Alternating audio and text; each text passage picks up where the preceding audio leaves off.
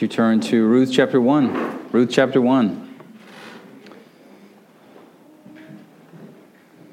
It's the most wonderful time of the year, right? That's what everyone tells us. What makes it so wonderful? Is it putting up all the lights and decorations during this month that we don't put up at any other time of the year? Is it eating the food and drinking the drinks that we consume during this most wonderful time of the year that we usually don't eat or drink at any other time of the year? Is it watching movies or consuming entertainment? Maybe only reading certain books during this season that we save for this season? Is it attending or planning parties in just greater frequency this time of the year? You know, you probably, like me, have invitations to more parties than you normally do. Is it buying and wrapping and giving and receiving gifts to give more people than we do at any time of the year? Is it spending money at this time of the year like we don't normally do at any other time of the year? Is it being lazier with greater justification? It's the holidays. You get to be lazy. It's okay. But at the same time, we're also busier. Maybe it's taking more time off from work, or at least being less productive. Is that what makes this the most wonderful time of the year? Singing certain songs, listening to certain music, putting candles and beans in jars and lighting them up that we only do at this time of the year. Wishing for snow and cold. All of this makes up the most wonderful time of the year, at least according to our social media feeds. Now, don't hear me being a Grinch. Like, I love it too. Pass the eggnog, pass the pie, pass the hot chocolate. I think I've drank 4 cups of hot chocolate in the last week, compared to 0 cups the rest of the year. Like, why all of a sudden do I want hot chocolate? Because it's the most wonderful time of the year. Drink hot chocolate, snuggle by the fire, and watch movies and read books together. And with our tendency to romanticize and saturate this season with nostalgia and good feelings based on very silly things like hot chocolate, crazy movies, and fudge, it's even more essential for us as a church with great diligence and intentionality to stop. To just stop for at least this 90 minutes together. Hopefully for more time than this. And check our hearts and check our minds and make sure we're not basing our greatest hopes and joys in transient things like decorations and sweets and Hallmark movies. Brent McCracken wrote this week about the formulaic Hallmark movies, how not only are they producing these really predictable, romantically cheesy movies at a greater rate, 33 new ones just this year alone, but ratings are going higher and higher.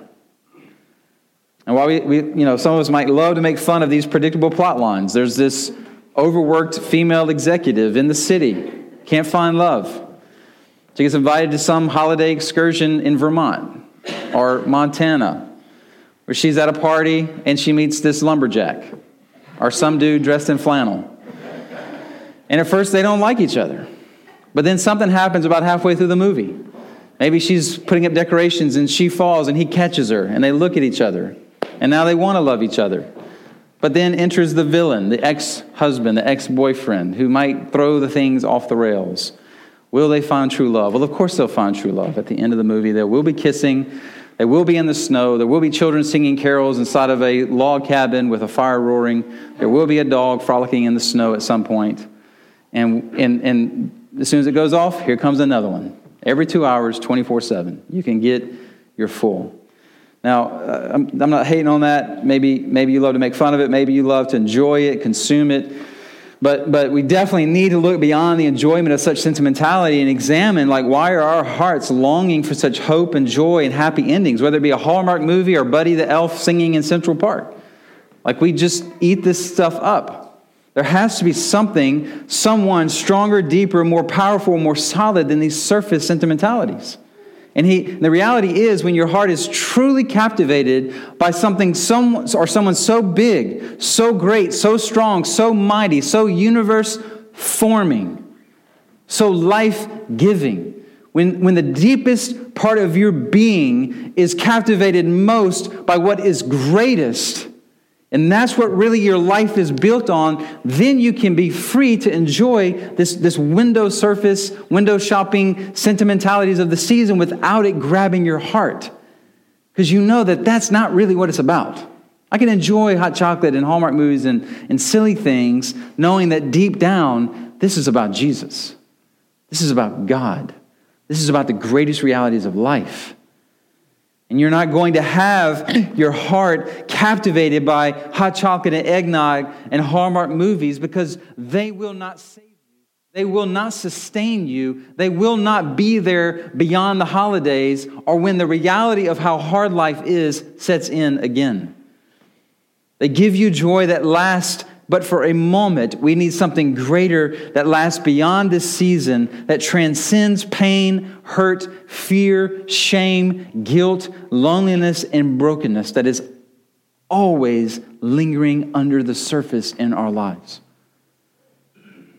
And we hope and pray that our journey through Ruth over the next 4 weeks, starting last week, will be used by the Spirit of God to help do that as we gather and turn everything off and focus our minds and hearts on this incredible story. And it begins today in chapter 1 with a family that is not experiencing the sentimental joys of the holidays, but some of the deepest pain that we experience as humans, beginning in verse 1. In the days when the judges ruled, there was a famine in the land. And a man of Bethlehem in Judah went to sojourn in the country of Moab, he and his wife and his 2 sons. The name of the man was Elimelech, and the name of his wife Naomi. And the name of his 2 sons were Mahlon and Chilion. They were Ephrathites from Bethlehem in Judah. They went into the country of Moab and remained there. But Elimelech, the husband of Naomi, died, and she was left with her 2 sons. These took Moabite wives. The name of one was Orpah, and the name of the other Ruth. They lived there about 10 years, and both Mahlon and Chilion died, so that the woman was left without her 2 sons and her husband. Father, we thank you that you are greater than holiday sentimentality. That the joy and the hope that we get from you is so deep, so strong, it transcends everything. And so come today and help us to see and believe again, or maybe for some, for the first time. Father, we pray you would do this work for your glory. In Jesus' name, amen. Now, the opening words of this story tell us when it took place, in the days when the judges ruled. Judges being the previous book of the Bible. You could really view Ruth as a bridge between the books of Joshua and Judges and Samuel and Kings. Historically, the nation of Israel had been formed when God called Abram in Genesis 12 that he would be a nation through which he would bless the world. Eventually, Abram would be Abraham and blessed with a son, who would be blessed with a son, who would be blessed with many sons, and this nation would grow and flourish in the land of Egypt, for whom they went when it was also another famine. They grew to be hundreds of thousands of people that would put fear in the hearts of the Egyptians. And so they were enslaved by the Egyptians, eventually in Exodus, delivered by God through Moses and miracles, brought into the land flowing with milk and honey. God promised to Abram in Genesis 12 to live and enjoy being God's people under God's rule. Now, all this was spelled out in the first 5 books of the Bible. Joshua, the 6th book, tells us how they entered and conquered the promised land, and Judges tells us what happened to them as they continually failed to live up to their end of the covenantal agreement. You have this cycle in the book of Judges that characterizes the book. God's people rebel, they're punished, they cry out for help. God sends a deliverer, a judge like Gideon, Samson, Deborah, and they're saved from their enemies. There's peace, then they rebel, they're punished, delivered, restored, and on this continues through the entire book of Judges. And at the end of the book of Judges, they finally learn their lesson and they get it right. Now we're going to do it right. No, at the end of the book of Judges, it says everyone was doing what was right in their own eyes. It wasn't getting better, it was getting worse. The entire country had gone wild. Not just wild, but buck wild. All right, I said it. That's the only instructions I got from Kendrick. Make sure I say that. Kevin? Everyone doing right in their own eyes. Like, where is God in all of this? Is he still in charge? Is there a plan in the chaos? Or is it like Mad Max in the Thunderdome? Who's in charge of this mess? Enter Ruth. Here comes the story of Ruth. An unlikely story of God's sovereign plan being carried out that would not be thwarted by sinful chaos of the land, but would in fact lead to their eventual deliverance and their king. and their well-being. No matter how messy and chaotic it seems, no matter how much it seems like sin and evil are winning, behind it all, through it all, God is moving and working and shaping everything just right, so his ultimate plans will be accomplished. So don't lose hope, but have hope. Hope in God. More people doing what seemed right in their own eyes included Elimelech and his family. There's famine in the land, probably judgment of God on his people for their sins. And Elimelech, whose name means, my God is king, reveals that while that may be his name, it's not his lifestyle. He takes his family from Bethlehem, which means house of bread, to Moab because there's no bread in the land. It's hard in our context to understand how crazy that decision would be. Because we're Americans, we can go pretty much anywhere in the world. And most of the world makes it easy for us to come because we have money we can spend and bolster their economies. And as Christians, as a church, we really get it because we want to go into all nations among all people groups and spread the gospel. So we don't think about, you shouldn't go to that land. But if you went to your family and said, hey, I can't find a job, I'm going to pack up and move to North Korea and see if it's better, you might get some idea as to how shocking it would be for a man to take his family to Moab from Bethlehem. What? Why would you do that? Moab was not the place for God's people to be, a nation formed out of sin. You read about it in Genesis 20. I remember reading this story as an adolescent, this incestuous relationship between Lot and his daughters in this cave, and I realized for the first time the Bible's not G-rated. Like, do my parents know this isn't the Bible? But Lot's daughters get him drunk. They have this incestuous encounter with him, and from their sons, Moab and Ammon are born, and they become two nations who were always the enemies of God's people. At one time in the wilderness wandering of God's people in Numbers 22 through 24, Moab's king, Balak, hired a prophet named Balaam to curse God's people. In Numbers 25, the Moabite women seduced the Israelite men and lead them to worship their false pagan gods. They had been used by God in Judges 3 to judge and oppress Israel. Moab is not the place you go to raise your family when your name is my God is king. Because you don't seem to be trusting that that's actually true. I'm king. I got to do it my way to help bail my family out of this famine. So here goes Elimelech with his family, running from a famine, not trusting the Lord to provide bread, but trusting his own wisdom and logic to make a plan to provide for themselves, even if it's in a land of God's enemies. Eventually, he dies. His wife is left with her two sons, Mahlon and Chilion. They take the rebellion and disobedience a step further by marrying Moabite women, Ruth and Orpah. Now, these guys live down to their names, which mean sickly ones are sickness and finished ones are death. And after 10 years of marriage, not only did they not produce any children, but they died.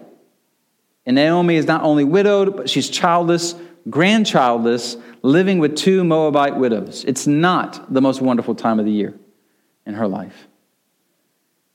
In fact, it's a life filled with great pain. Picking up in verse 6. Then she rose with her daughters-in-law to return from the country of Moab. For she had heard in the fields of Moab that the Lord had visited his people and given them food. So she set out from the place where she was with her two daughters-in-law, and they went on the way to return to the land of Judah. But Naomi said to her two daughters-in-law, Go, return each of you to your mother's house. May the Lord deal kindly with you as you have dealt with the dead and with me. The Lord grant that you may find rest, each of you in the house of her husband. And she kissed them, and they lifted up their voices and wept. And they said to her, No, we will return with you to your people. But Naomi said, Turn back, my daughters.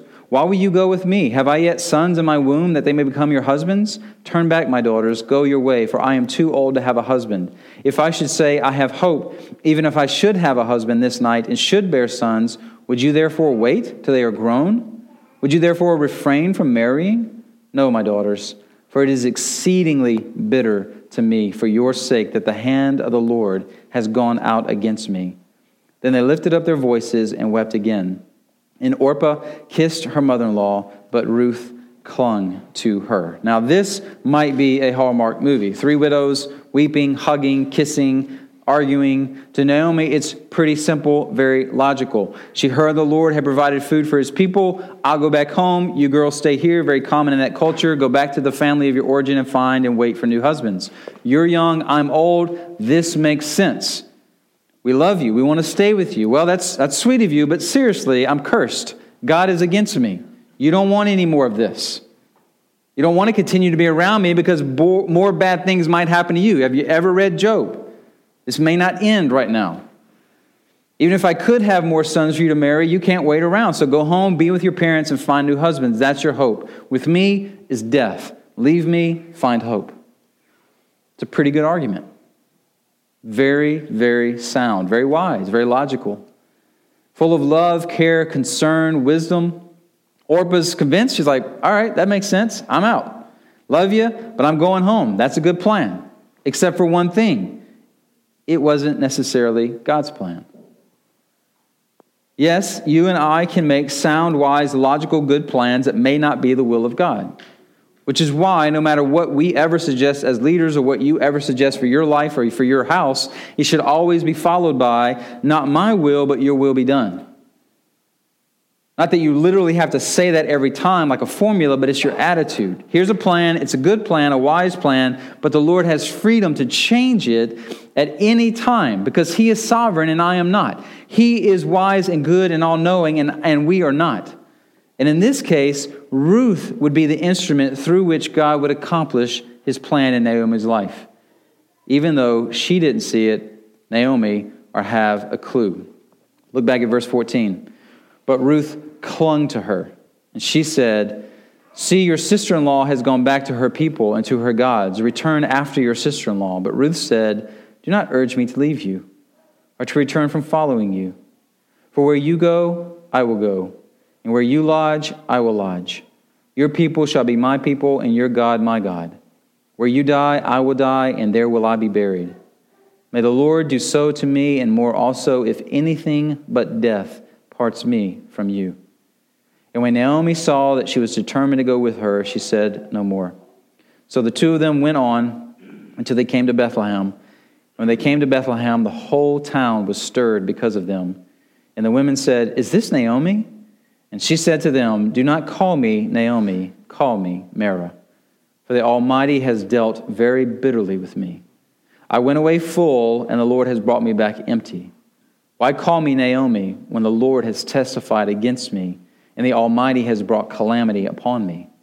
So Naomi returned, and Ruth the Moabite, her daughter-in-law, with her, who returned from the country of Moab, and they came to Bethlehem at the beginning of barley harvest. Naomi's airtight, logical case could not push away Ruth's commitment and love for her. It's this speech that has endeared Ruth to believers for thousands of years. Like, who possibly loves their mother-in-law this much?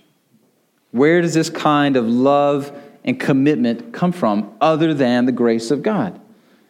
And the convicting aspect of this was this. This was a Moabite, a foreigner, not God's chosen people. Like, she's more committed to this relationship than the Israelite, God's chosen people, is.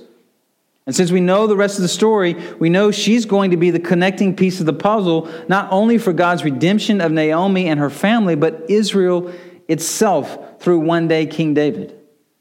And one day when Jewish people read a genealogy of Jesus and their Messiah, and they see this Moabite in the line of Christ, and they hear and they see her story, it washes away any justification for xenophobia or racism. Because God is working through all peoples to accomplish His purposes and bring about redemption.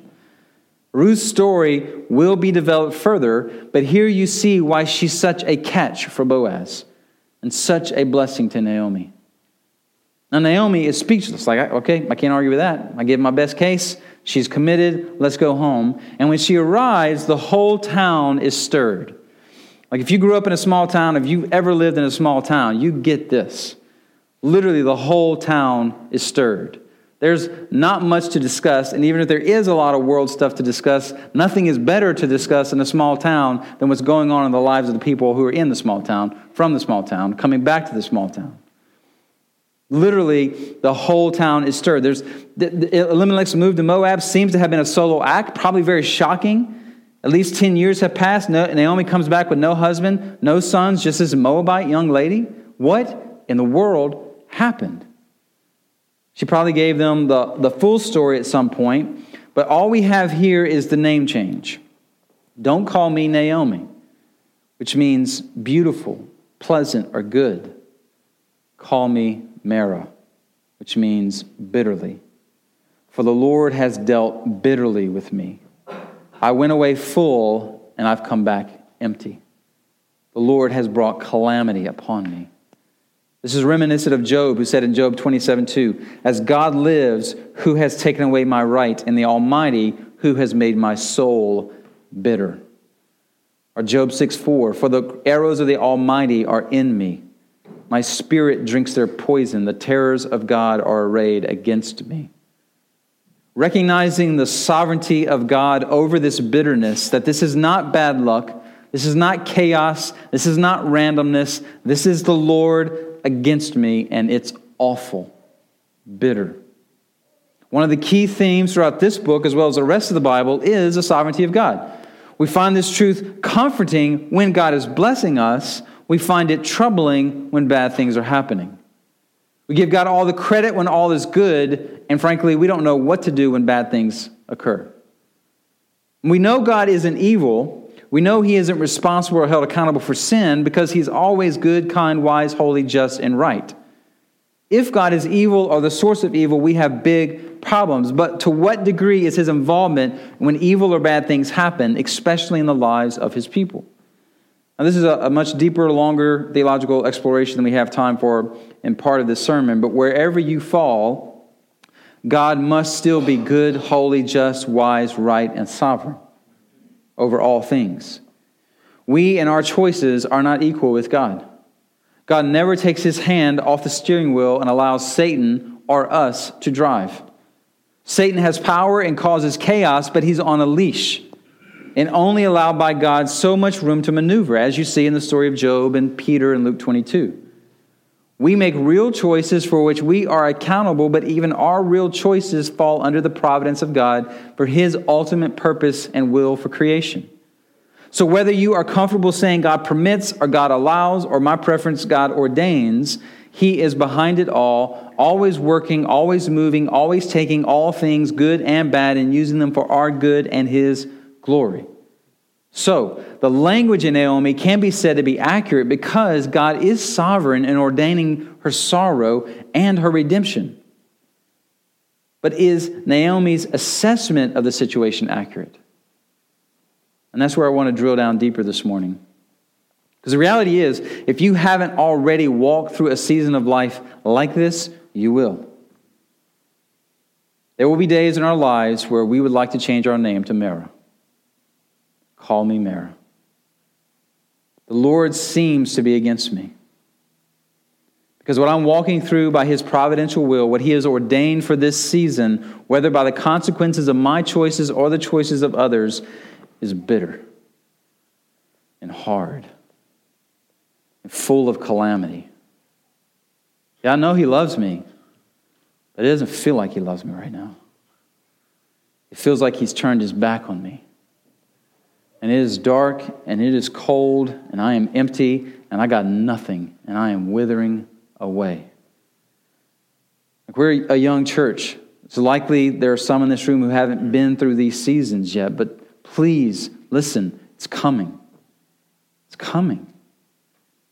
And for those of us who have been through these seasons, they are coming again. I know this is not a very Christmassy message. You don't get all the warm fuzzies about this. Well, those places exist, and you can go to those places, and they'll shake pom-poms for you and tell you how amazing you are and shoot T-shirts at you and make it snow. But we prefer to stick to the Bible, who show God's people walking through amazing moments of closeness and intimacy with God, experiencing the blessing of God. And sometimes those moments are when everything seems to be going your way, and sometimes those moments are when you would like to change your name to Mara, because it is bitter and hard and dark. Now, we know the rest of the story. We know, at least we think we know, that a happy ending is coming. And I don't want to ruin it for those guys who are going to preach those passages. But this story is a very basic story. There's a problem, there's tension, climax, and resolution, and they live happily ever after. But don't forget, put yourself in Naomi's shoes. When the happy ending comes, her husband's still dead. Her kids are still dead. The pain is still there for her. It's not a pain that ever goes away. It's like a scar that never vanishes. It's always there because it has forever changed your life. And while the Lord certainly brings other joys and blessings so that the pain doesn't consume you, the scar remains. But at this point, Naomi doesn't see Boaz. She doesn't see food and provision and family and blessing. Right now, all she sees is bitterness. And the question for us this morning is this: where does Mara find hope? When we want to be called Mara, where do we find hope? Because even if we could get in a time machine and fly back into Naomi's life at this very moment, when she's calling herself Mara, and say, hey, we know the end of the story, Naomi. We know God's about to do this, this, and this. She might just punch us in the throat. Hope is not found in promises of our circumstances getting better that are not based in reality. How do we know it's going to get better? How do we know Boaz is coming? How do we know food will be abundant? And so what can we see just from chapter 1, pretending like we don't know the rest of the story, that could give Mara hope and us hope when our days are bitter? In other words, I contend that in some very real ways, Naomi's assessment isn't entirely accurate, just as typically our assessments are not truly accurate when we are in these seasons. What is she missing? Well, what is true is the pain and the bitterness. So when we are in these seasons or walking through these seasons with people we love, the biggest mistake that we can make is to invalidate someone's pain and sorrow. Her husband and sons are dead. Orpah is gone. This is real, genuine hurt. And sometimes one of the greatest ways we love each other is to simply sit in their shoes for a moment and sympathize with their pain. I can't tell you how many times I've seen in church people invalidate someone's sorrow because in their estimation, it's not that bad. Don't they know what I've been through? It's a lot worse. Could be worse. Get over it. Things are going to be worse. Like, we really need to rediscover the 7-day ministry of Job's friends. Those first 7 days when they showed up and said nothing and sat with him. But in time when people are ready, then you can begin to proclaim the gospel to them. But sometimes we just need to weep with those who weep and sympathize with those who are broken. Naomi says that she went away full and came back empty. Really? Is that really true? Your husband led you away from God's land and God's people to a foreign land and a foreign people. Away from the land where God promised to be your God and provide you in complete denial of his name. My God is king. This is further demonstrated, this disobedience, when your sons married Moabite women. Now, they turned out to be gems, and God used them in mighty good ways, but the Israelites knew the story by heart of sons of Abraham, Jacob, and Isaac, who had to travel long distances to find wives because the women around them were not fit to be their wives. That should have been what they would have done, to truly be obedient along the lines of their father Abraham. So, Naomi, is it really true that you walked away full just because you had food for your belly? And you say you came back empty? You're coming back to the land of your inheritance, back to your people who have laws that God has given them to care for widows, and Naomi and Ruth are about to be the recipients of these gracious laws that God has established, laws which did not exist in the same way in other nations, laws which show mercy to the poor and destitute and helpless, and you're coming back in this land that is now full of grain and bread again to feast on the blessings of God, and you're coming back with this Moabite that you didn't even mention by name when they said, hey, Naomi's back. The narrator had to mention her by name. She who's been the greatest demonstration in your life of God's faithful covenant-keeping hesed, love, commitment, and you're really saying that you're coming back empty? Like, the pain of Mara is so real, but the reality of Mara is never as bitter as it seems. And we know this by contrasting Naomi's reaction to Job. Job in one day loses everything but his life and his wife. 7 kids, dead. Crops, wealth, livestock, destroyed, stolen, consumed. Eventually his health is even taken from him and he's inflicted with great pain. And Job didn't change his name to Mara. He worshiped. Job 1, 20-22, Job arose and tore his robe and shaved his head and fell on the ground and worshiped.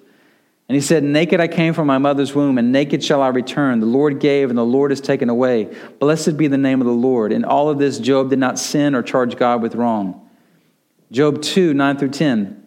His wife said to him when he was inflicted with the painful boils, do you still hold fast your integrity? Curse God and die. But he said to her, you speak as one of the foolish women who speak. Shall we receive good from God, and shall we not receive evil? And all of this, Job did not sin with his lips. Now, what was the difference? Both horrible situations, but the same God. The difference is where their eyes were fixed and where they chose to fix their eyes. Job would say in Job 19, 23 through 27, oh, that my words were written. Oh, that they were inscribed in a book. Oh, that with an iron pen and lead they were engraved in the rock forever. For I know that my Redeemer lives, and at the last he will stand upon the earth.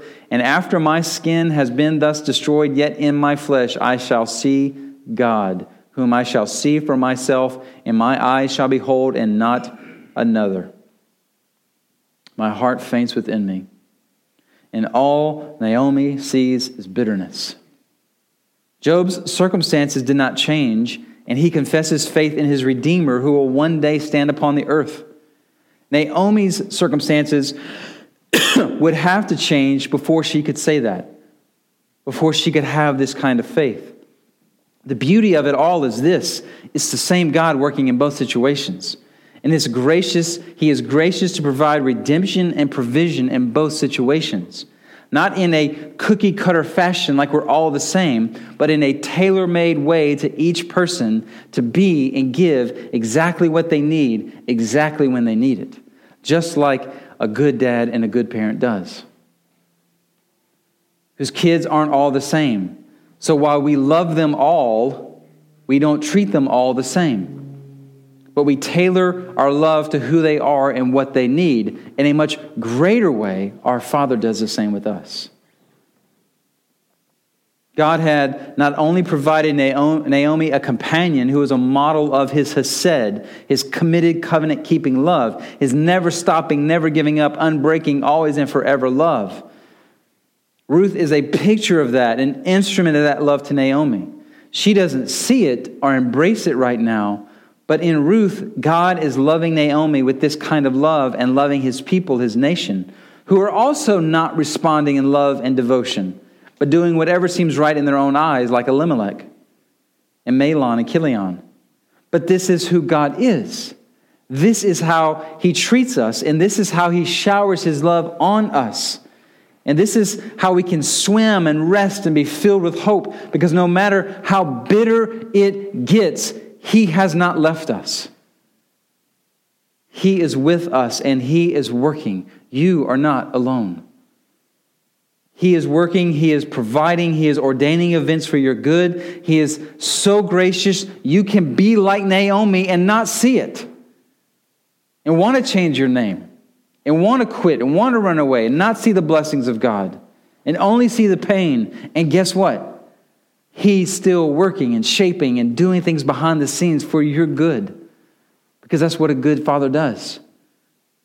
And one day, like Naomi, you will see it. And you will embrace it. Because you will feel his embrace. That's where we're always headed as his children. And one of the most gracious things that he's done for you is give you us, each other. The community of God's people. So we can read and hear and see stories of his gracious provision. So we can look at each other and say, you're not alone. We're going to walk with you through this. And no matter how long it takes, no matter how hard it gets, we will remain by your side. Because he never leaves us. We never leave each other. So we can proclaim his goodness and his grace continually to each other. So we can weep together and rejoice together and worship together. Like I got to experience that myself this past week through a brother in Christ. Friday was a chaotic day at the end of a chaotic week and a seemingly never-ending chaotic season for us. And I went to meet a new hospice patient who's dying. I wouldn't be surprised if he makes it to Christmas. Spent most of our visit, he did, in tears. Why was he crying? He was sad that he was dying. He was sad he was going to leave his family at Christmas time. None of that. He was overwhelmed by God's love. Overwhelmed that he could hardly talk, seeing the reality of his sin over his 70-plus years of life, but seeing the reality of God's grace and full pardon. I can't believe he would die for me. This guy loved music, and he wanted to tell me his 4 favorite hymns that he wants sung at his funeral. Come thy fount of every blessing, a mighty fortress is our God, it is well with my soul. And he couldn't ever remember the 4th one. But as we sang those songs together, his tears just flowed at how God was so good and gracious in his life. Jesus would die for me, he kept saying. A man on the doorstep of death, full of eyes of faith to see the greater, truer, deeper reality. That there was one who came from heaven to earth full of glory and emptied himself. Truly full and truly empty. So that we who are truly empty, have nothing to offer him, can be full and filled up completely with the bread of heaven. That one who never did what was right in his own eyes, but always did what the Father had given him to do, experienced the full bitterness of the Lord, the full calamity of God's wrath on the cross, so that we who continually sin can experience the fullness of his grace and love and mercy forever, always never ceasing, on our good days and in our worst days. Hope for Mara was there all along for Naomi. It was Jesus. She just didn't see it yet. She would. Her Redeemer is coming. For us, he has come. This is what Advent is about. The Redeemer has come, and we're even looking forward. He's coming again. So even the bitterness and sorrow and pain that we experience now is not going to last forever. It really is going to get better. Like I told this guy, just he's weeping and he's talking and rejoicing and celebrating the Lord. I'm like, man, you are going to love heaven. Here, it's going to be amazing. See Jesus, church. Embrace him. Be embraced by him. Rest and enjoy his love in a deeper, greater, life-changing way. And if by God's grace you're sitting here this morning and his love has never changed your life, he has ordained that you would be here today. It's not luck. It's not happenstance. It's not coincidence. There is none of those things if God is sovereign. So see your sins, that they are great. See Jesus, he's greater. As bad as your sins are, his power is greater to overcome your sins and pay the price for your sins.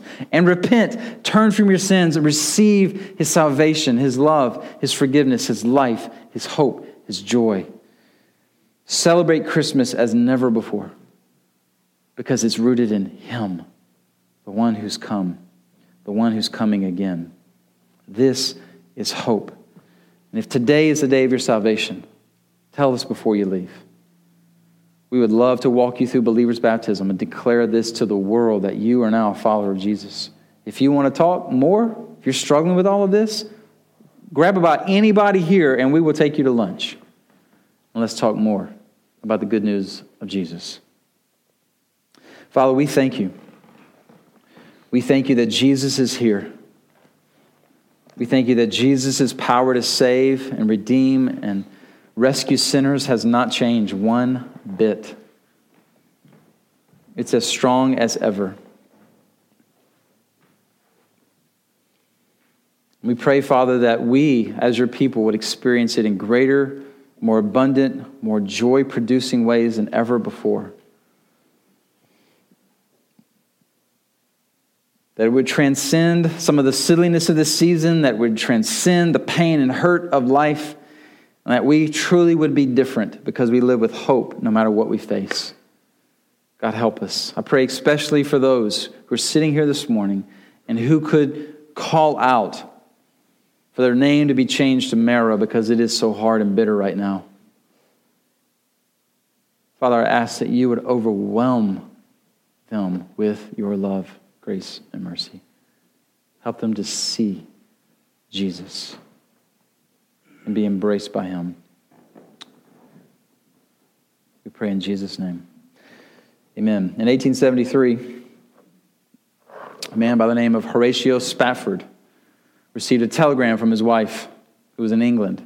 The telegram said, Saved alone, what should I do? Horatio was a Chicago businessman. He had a wife, 5 kids, 4 daughters and a son. The son had died already of pneumonia a few years earlier.